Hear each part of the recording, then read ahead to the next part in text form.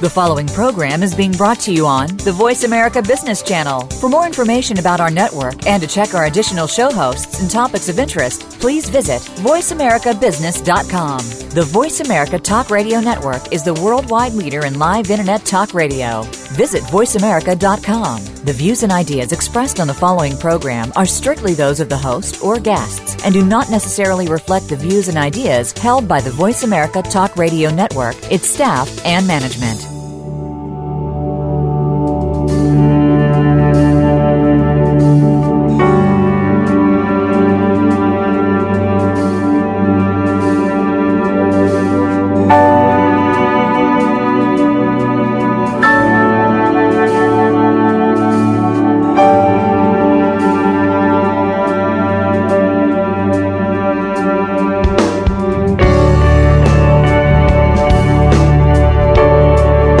My guest today was born in Pennsylvania in 1959, living in Cleveland, Ohio until the age of 10.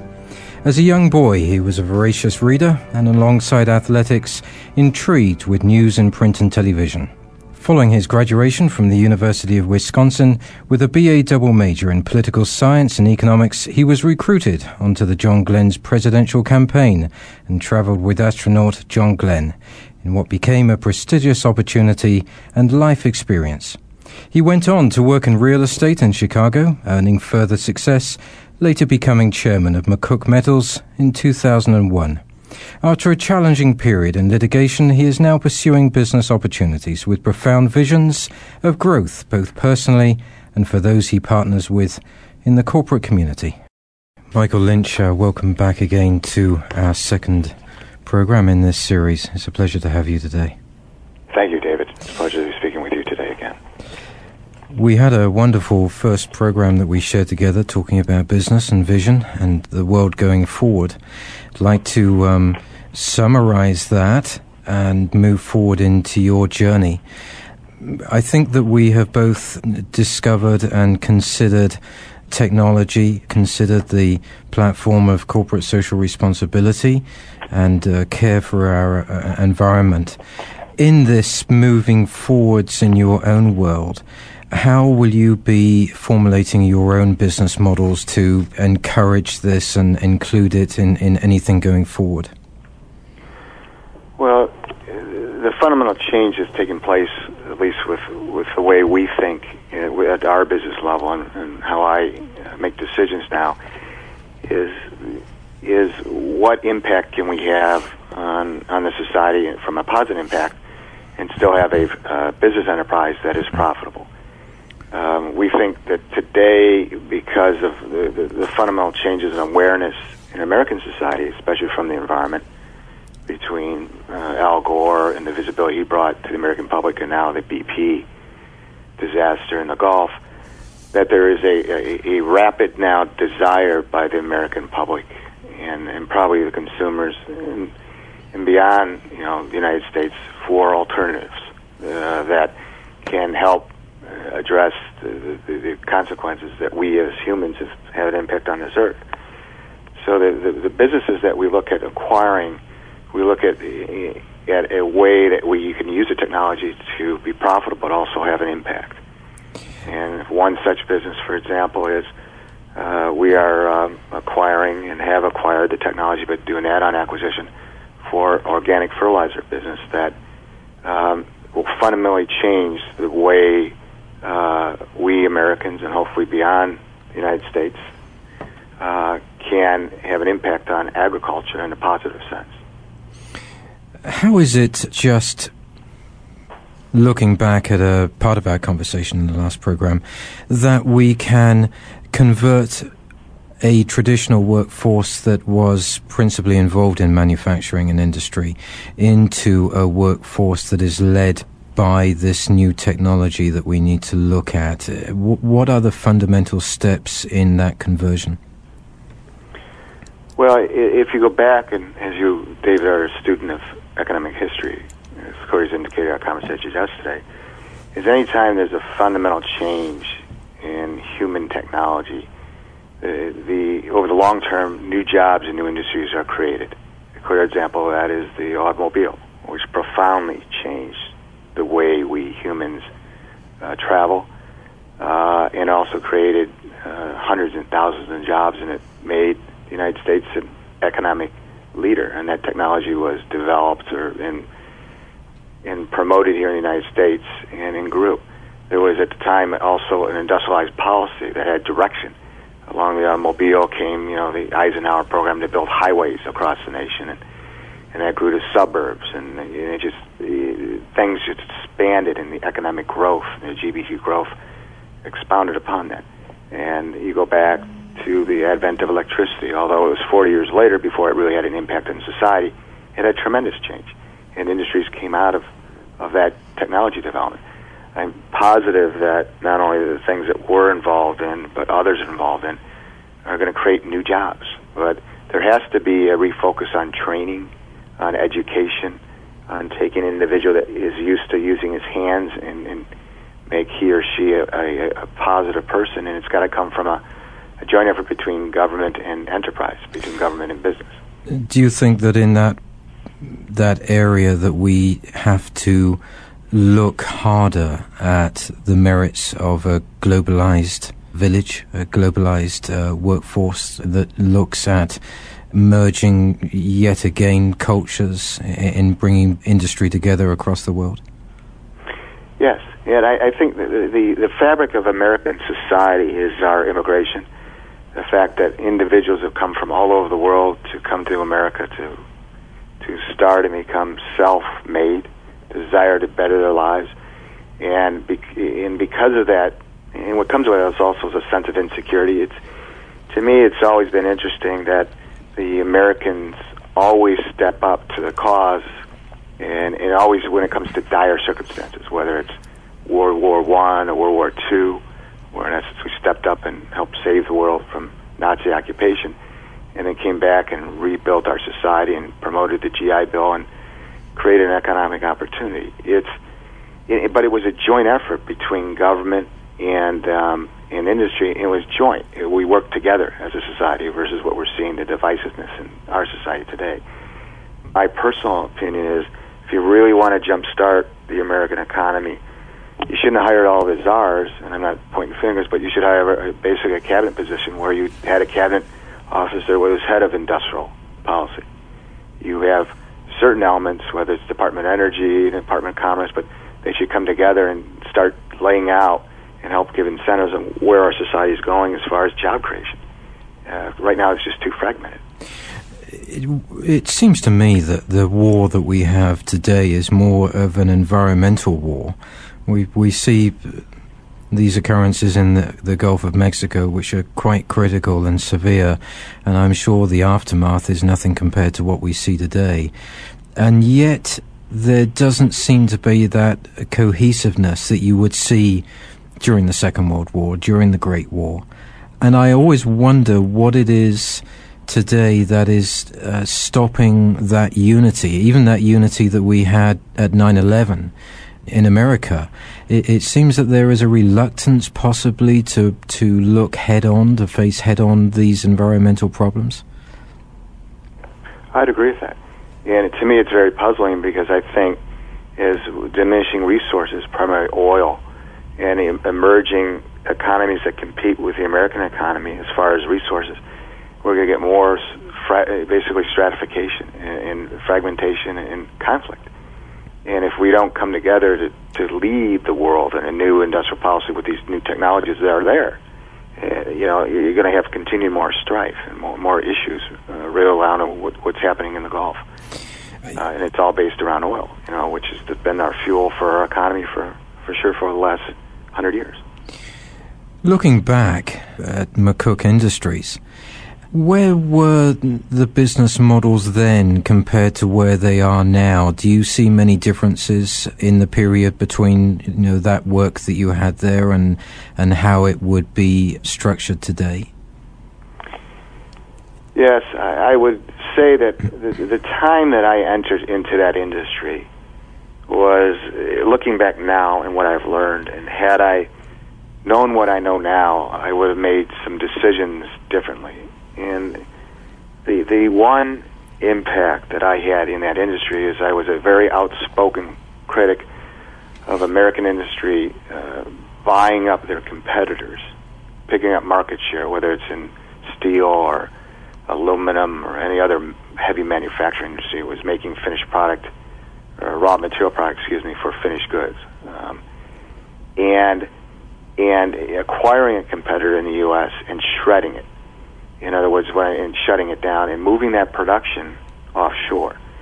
But looking back now, and looking back at the time that I started buying metals companies, the world was going in the 90s under a profoundly fundamental change.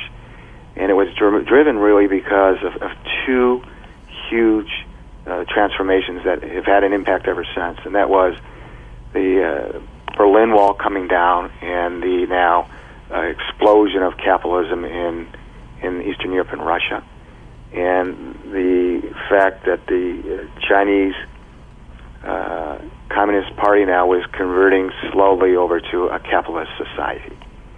And the CEOs of the aluminum industry in the West, the Free West, which is in Europe and in North America, primarily Americans and Canadians. There's really no heavy manufacturing of aluminum in Mexico, and then the Europeans, ranging from the Germans, Chorus, for example, to Norsk Hydro, the Norwegians, to the British Aluminium. And there was a meeting in the Caribbean that later was disclosed when we sued Alcoa for antitrust as part of the public record. And the CEOs got together and basically came up with a way to consolidate. In other words, agree, not to compete with each other, but to consolidate the industry.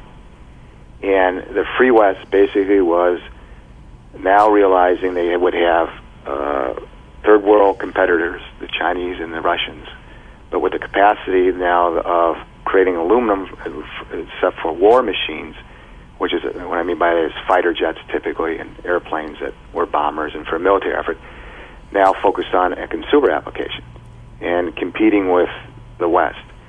And the aluminum smelters and manufacturing plants, because they were unionized primarily, and then other issues, high costs, with lack of new technology, was now being threatened financially.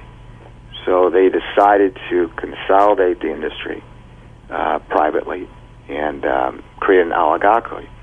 And then they would move and acquire aluminum entities in third world countries and move the production offshore from high-cost production facilities in the U.S. and the U.K. and Northern Europe into third world countries such as Brazil and Latin America and into Asia. And I at the time that I did our first acquisition, McCook Metals, which was a $280 million gross revenue business, employing 1,500 steelworkers, unprofitable at the time because Reynolds was not managing it correctly. When I acquired that asset and stepped in to make it profitable, I was stepping in the hornet's nest of a plan that had already been implemented, but because of my vocalness of change that was necessary, because I firmly believe you can manufacture and create product and profitably in the United States if it's done with leadership and appropriate capital and new technology. Is there any way to reverse that trend where you can bring a tangible and meaningful workforce back from countries like Taiwan and China and India back to the United States? Yes. There has to be an effort. The tax structure, it gives incentives for corporations actually to build new manufacturing plants outside the United States. They get an immediate deduction of that. It's called CapEx, capital expenditures, to build that. There has to be a revision of our tax code. And there can be. And if you create incentives for saving and investment in the United States, you'll have an economic boom that goes back to in parallel after World War II. What does that mean, though, for those traditional acquisitions, those takeovers? Is that policy changed at all now with our economic circumstances, or are acquisitions still carried on as they were, 10 or 15 years ago? Depends on the industry. There is accelerated activity in pharmaceutical because of what the biotech revolution is doing to their business model, the new forms of therapies that are coming out of the universities and creating startups. The future Genentechs and Amgens are being created right now on campuses like the University of Wisconsin and Stanford University. So the genius of American inventiveness is still going on, and it's really coming now at the university level with these new develops in technology that will be commercialized. And so in pharmaceuticals, the larger ones between the Europeans and the Americans are consolidating. And you have bright engineers in China and other parts of the world now also that are stepping up to develop their own technologies. So it is in certain industries consolidating because of new technologies are attacking their base core business.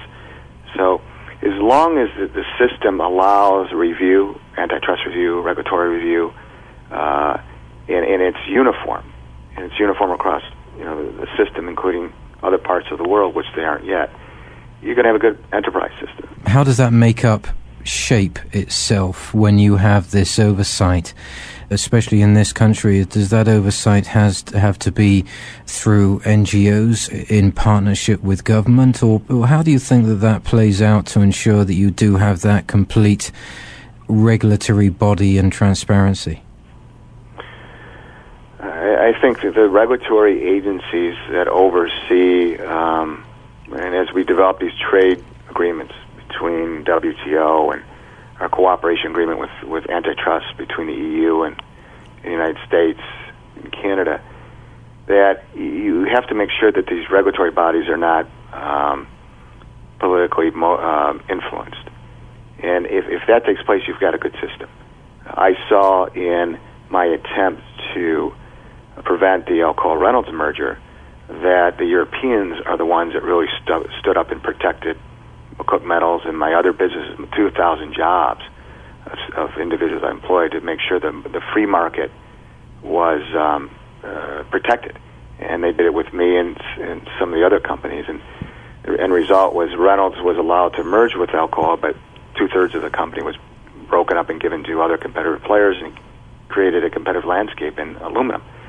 I'm sad to say that the Department of Justice, despite reviewing all this evidence, was politically influenced by a visit by the former chairman of Alcoa, Paul O'Neill, and Richard Pearl, and that they basically turned their back to us, and that's why we had to go over to the EU to be able to convince them to protect us. And to me, as an American entrepreneur and head of a billion-dollar corporation, to go over to plead with the Europeans to save an American company was, to me, very puzzling. Yet we were the first to do it, and since that time, many American corporations have gone over and forced changes here in the United States to protect their own organizations. So I would say that the system was pure. It protected me and my companies, and with the joint oversight between the Europeans and the Americans with cross-border mergers, it's a very effective process. The Europeans protected our company. What is it that you take forward in this now, Michael? What is it that you have learnt with this situation, with these consequences of what occurred 4 or 5 years ago? What is it that you're going to do differently here? I'm going to be much more prudent on the business decisions we make and how we go about it. I'm going to make decisions and acquisitions that actually change and enhance the business enterprise versus the conflictory nature that we were involved in. I was very disappointed in the Department of Justice and their lack of protecting me and others. Others have had the same situation in aluminum as they turned their back to us and allowed Alcoa to do what they did. So, despite being very vocal in the media and very vocal on American rights to protect themselves, we're going to be much more prudent in how we attack these issues in the future.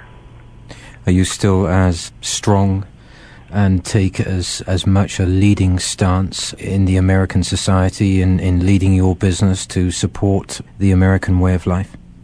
Notwithstanding all of these events, is that something that you're still very, very geared up to do?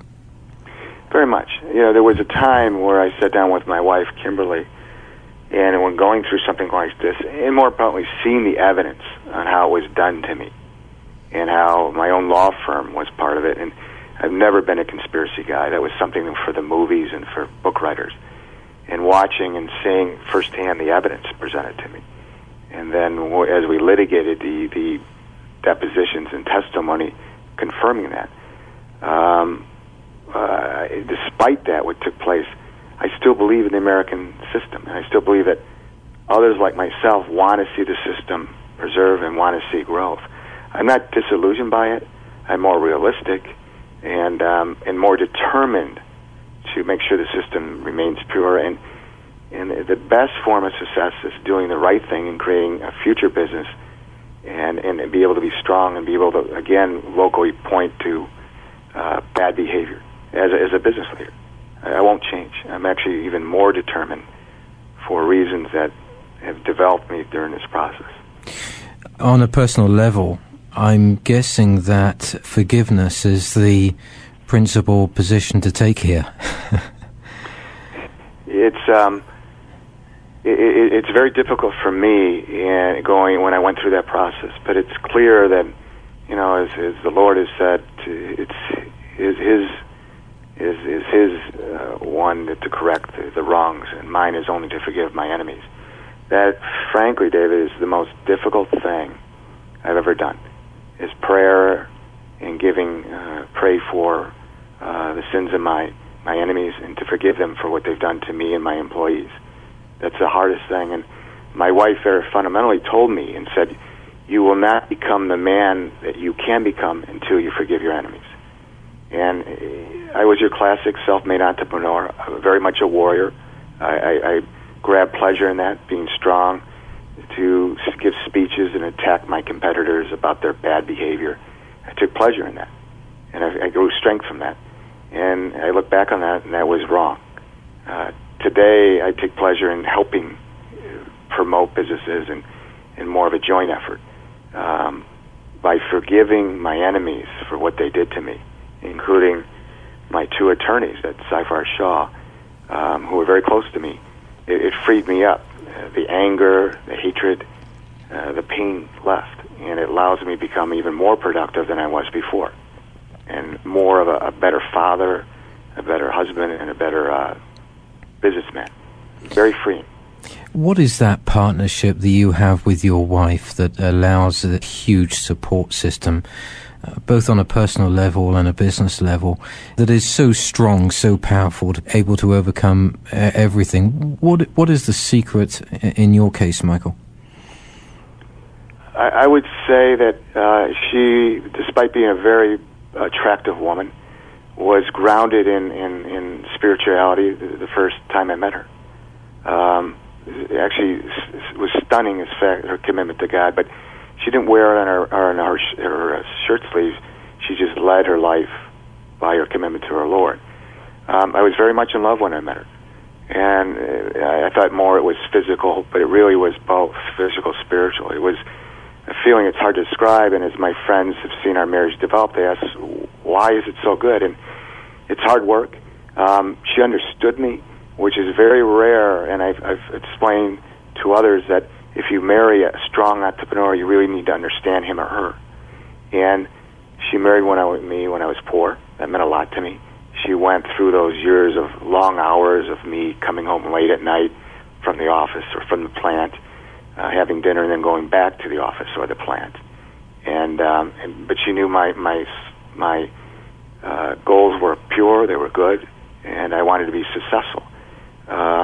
She supported me during those days, including raising 3 beautiful children, and really brought me closer to God and to the benefit that relationship creates for you.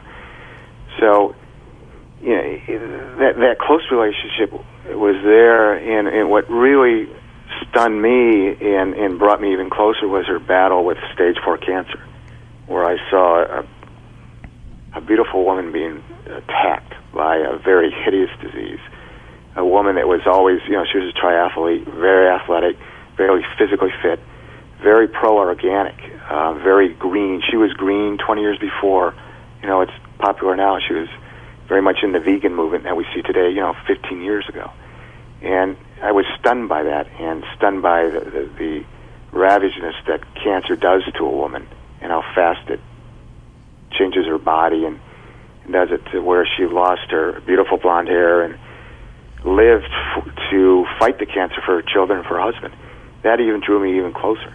And then at the same time, where my false incarceration, because I was taking on what I was taking on and trying to preserve the jobs here and take on the corruption, she stood there beside me. And I stood with her beside her battle with cancer, and it grew us even closer. And I'm a fundamental believer that the strength in marriage comes not through the good times, but through the times of trouble. That really tests the merits of the partnership. How about your children? How do you interact with your children and balance? There's a fine balancing act, is there not, between work and play? How do you do that in your case, given some fairly hefty stresses that you have on you? I've learned early on in my life that once I became a father, that I was going to separate my family place and the workplace, in the factory and the office. That I didn't want to be like other fathers that I saw growing up that neglected their children. And then when they came home, they were also emotionally and mentally neglecting them. They may be there in physical presence, but were never there mentally or spiritually. I married later in life, so I knew the type of person I wanted to be as a father when I would become a father. And I wanted to make sure the time that I spent with them was 110% quality time. And so as I became more successful, I had the tools to really drive productivity. I had my own jet. I had my own driver. And so the time of commuting back and forth in a car and working on the phone, once I was delivered to my home, I would get out with my briefcase and my papers and would put them into my home office, and that was it. People knew about my commitment to my family and would only interrupt me at home if it was an emergency. They respected my commitment, my love for my children, my wife. So I am happy to say I have 3 productive, very well-focused children, and I have a very good relationship with all 3 of them, and individual relationships with them, and I love them dearly. And I hope to continue being an influence in their lives in the positive side session. I can honestly tell you, though, that first 7 years of my marriage, when my twin girls were young, and at 3, 4, 5, 6 age, I neglected them from the standpoint of timing because I was away so much building the businesses that I was building. And so I've made a conscious effort to make sure that doesn't repeat itself. So and I think it's worked out. I see good in them and in the productive children that are becoming now young adults, with my twins, recently turning 18. As far as the current situation is concerned, and we are hoping now that you are moving into a new chapter in life, will there be parts of that you will possibly write about, speak about, give people an idea of your journey in offering them inspiration of how to succeed through the pain and the suffering that we all do in life? I think I have a moral responsibility to do so, because as I grasped for answers through my own struggles, I looked outwards towards people today in the modern age. In other words, others in their 40s that are going through the battle like mine, are going through restructuring in certain areas of their life from the standpoint of both economically and financially, and in taking on issues of corruption that I have done, and have felt the wrath for doing so. And there weren't many people I could reach out to outside of a few strong men in my prayer group that would pray for the anointed blessing and protection. In the business world, frankly, with some of my relationships, I was shunned. They turned their back towards me because I was too vocal about the negative behavior that's taking place in this state of Illinois. And so I through my relationship with my wife and my family and my strength in God, I basically developed a strength that allowed me to overcome these obstacles. And I believe I have a moral responsibility to teach those that in the future are going to go through what I've gone through in some form or manifestation. That yes, if you keep grounded in those values, you keep loving your wife, you keep grounded towards God and family, you can overcome any obstacle you're on earth. I'm a firm believer in that. That's where strength is drawn. Strength is not drawn in materialism. It's not drawn in pleasures of what our society is facing. And I think there needs to be more leadership like myself that steps up and say, hey, life is not easy. The American materialism that we've experienced the last 30 years has been good, but we've been blessed, and you should use that blessings to help others. And, and to draw strength from my experience, because you too can overcome whatever you want if you stay focused and grounded on the right moral constitution. If in the future some of those that possibly did not stay by your side return to you and say, look, Michael, those were difficult days for everybody, and I was in a bad position, you were in a bad position, we or I made mistakes, would you consider mentoring me and accepting me back into whatever your future is? Would you consider that? That you're hitting a very sensitive spot, and that's difficult. My president and general counsel, who I was very close to, who with their partnership with me, they became multimillionaires.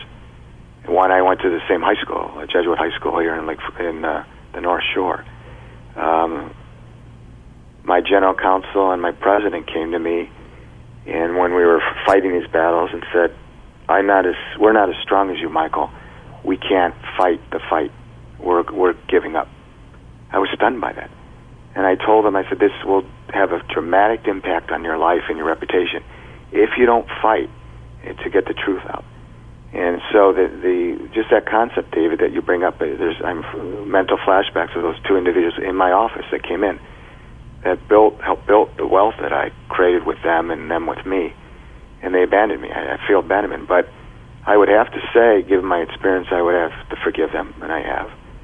And would see if they are willing to change, willing to take it the next step and become different people. I have a difficult time, and maybe it's the way I was raised by a father that was in the military, that you abandon the post or you abandon the cause or the fight at the time when the battle's the most intense. And but God tells you to forgive and tells you to open up your arms and try to rebuild those relationships. So I would have to make an attempt. To follow up on that remark, I find in my work that there are leaders and there are followers. And I'm always, with my work now, have these horrendous hours in research and preparation. And I always have to go back and study what it is being a leader and what those sacrifices are. Do you see, looking back, do you remember specifically being able to analyze people and see who were leader material and see who the followers were? I did.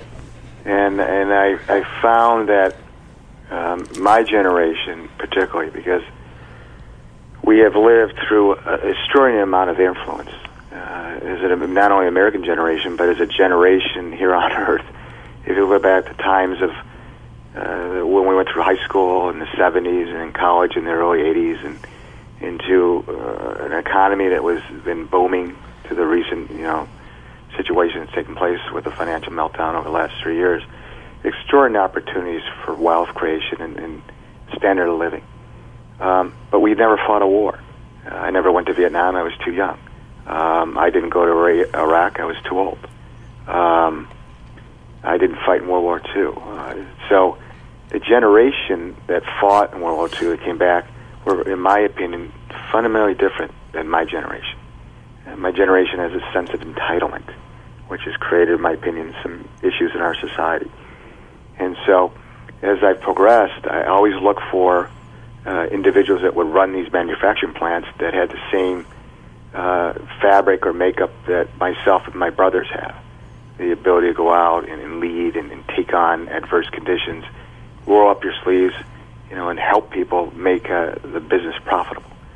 Now along comes, the ability to take charge, to be demanding, and give people the discipline. If you're not here on time on Monday at 7 o'clock and you do it again, you have to fire that person. Our generation has a tough time doing that. And I think it's because they haven't experienced some of the trials and tribulations of the prior generations. And so I look for individuals, even today as we acquire these new businesses and grow them, that have the ability to step up and lead and can think out of the box and take charge of the situation. That helps the organization grow by bringing those type of people into the organization. We are suffering, I think, today with those human frailties, whether they're insecurities, fear, insecurity, a whole number of aspects about us.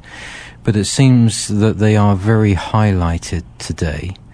Obviously, from England, I'm very well versed with the European Union, and it has become a very much an entitlement society, which seems to be occurring here. And I always wonder how you can reverse that. Kids in the European Union have become reliant upon a system which does not give them any energy or incentive. And I guess that is occurring in the States at the moment. What is it that people of our age and once you get to this stage, you are armed with some wisdom, can do at our community level, can do to change this, do you think? I think there's got to be an awareness. There's got to be individuals like myself and you and others that have to speak out and to warn the generation, my generation, younger, of the pitfalls of falling into that trap, of what happens to an economic power like ourselves, and then the diminishment of that. If you are a student of history, any great empire, which we are at the peak, unless we change the way we do things, that society and the individual in that society develops a sense of entitlement and sense of falseness because we're the greatest society on earth. Is the society starts to deteriorate in lots of areas, not only from a moral standpoint, but just work ethic and innovation and a desire to succeed and build upon the successes of your generation to the next.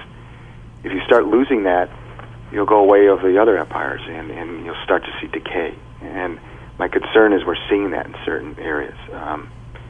Acceptance of our society of, inner city crime at huge rates now, of, a fatherless society in the minority communities that are not moving to, the fact that, the divorce rate is at a huge level, and people aren't criticizing, men aren't criticizing other men for abandoning their male responsibilities. These all accumulate to, a decay or eroding of a strong society. And if there's not a reversal, in my opinion, you'll see the continued erosion of us as a very, very strong country. As a business leader going into the future, as you create these industries once again, do you have plans to be able to focus more on communities, those social networks, being able to analyze the workforce and the families behind them in those people that you employ to make sure that the work that you provide them is being utilized properly and is being used with wisdom by the workers in any level of your business? And we are looking at corporate social responsibility here, but what sort of position are you going to take with that?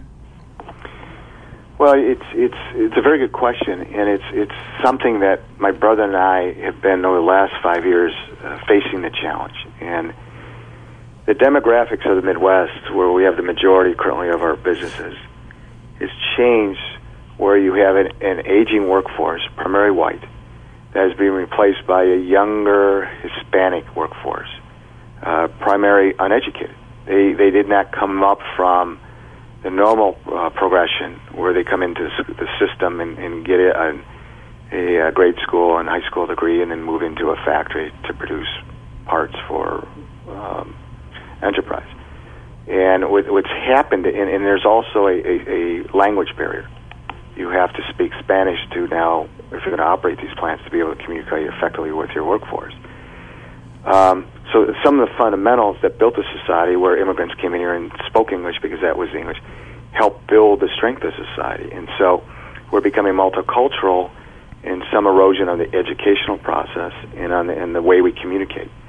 So what we've done is we've taken the workforce that wants to come in, and because of automation, it's no longer as physical a job where you're picking up and lifting or throwing iron ore into an open pit to make steel.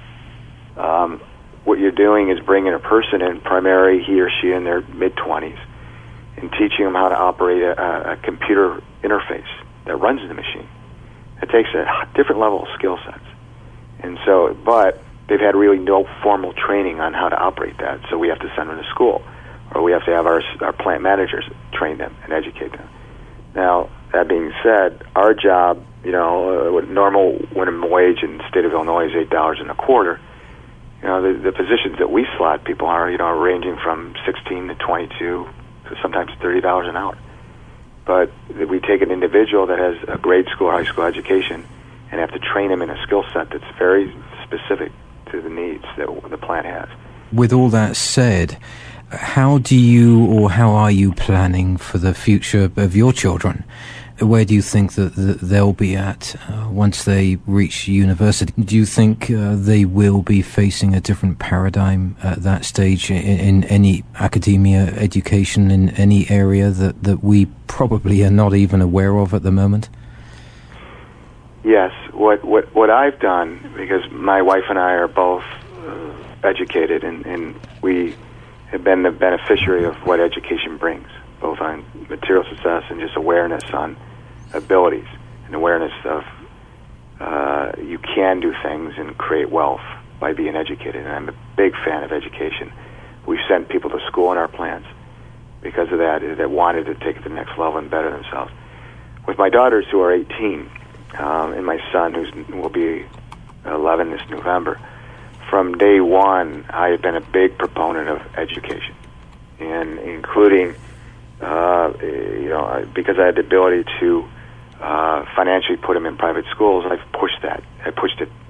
I also push academics and athletics, and I'm blessed to have all three children. They're very, very bright, but also have the desire to learn.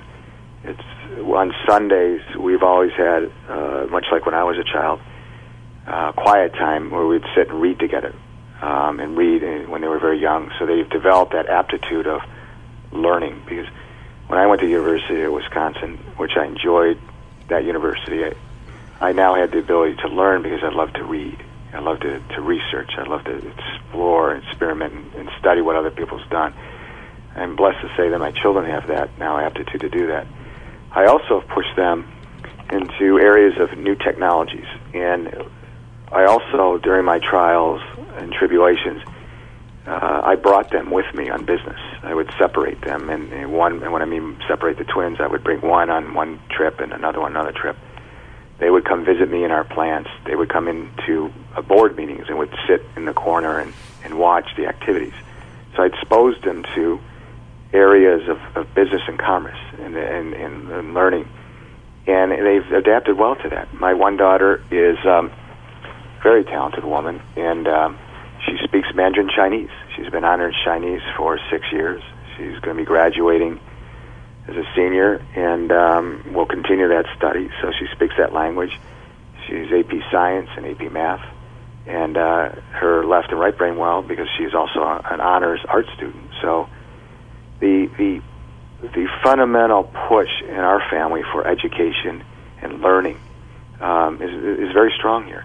And I see other families, whether it's, it doesn't matter what your social economic background, if you stress learning in school and discipline of learning and education, you can become successful. I'm a firm believer of that. Our educational system today, at the collegiate level, is still the best. Now, there's been some slippage. In my opinion, the public school system in America has got to change. It's got to change fundamentally, or you will continue to lose generations. And we're letting kids slip through that. And I think there's got to be an effort, both at the government and private sector level, to start focusing on new technologies to teach kids to learn. And I think those technologies are out there. It's just there's got to be a refocus in America on pushing those monies into that system again to get those kids, primarily in the inner cities and the poor rural areas, the same resources that my children have by going to a private school. So I'm a big proponent of education. In the final 1 minute, Michael, given you're on the radio here, what would you like to say to your kids and wife today in rounding out this second of our 2 programs? Well, I love them very much. I'm very proud of them, of the people that they've become, that their commitment to the Lord, and the fact that despite all the trials and tribulations that they've experienced with their father and with their mother battling stage 4 cancer, that they've stepped up and supported the family unit, and they've become very, very beautiful children. And I really look forward to the success that they're going to have in their own lives and the contribution that they're going to make to both this society in America, but also across the world. I'm excited to see how they're going to become contributing adults as they go forward.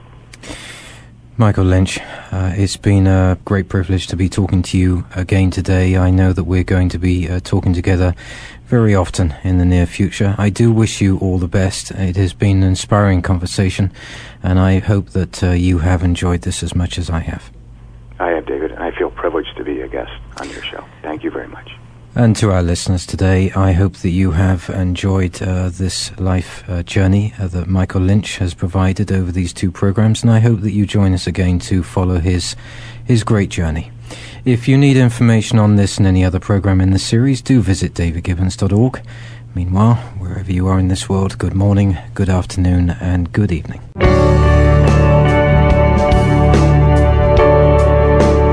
David Gibbons in Discussion welcomes listeners' comments and viewpoints at its blog at davidgibbons.org. This programming is supported by organizations and firms in the private and public sectors.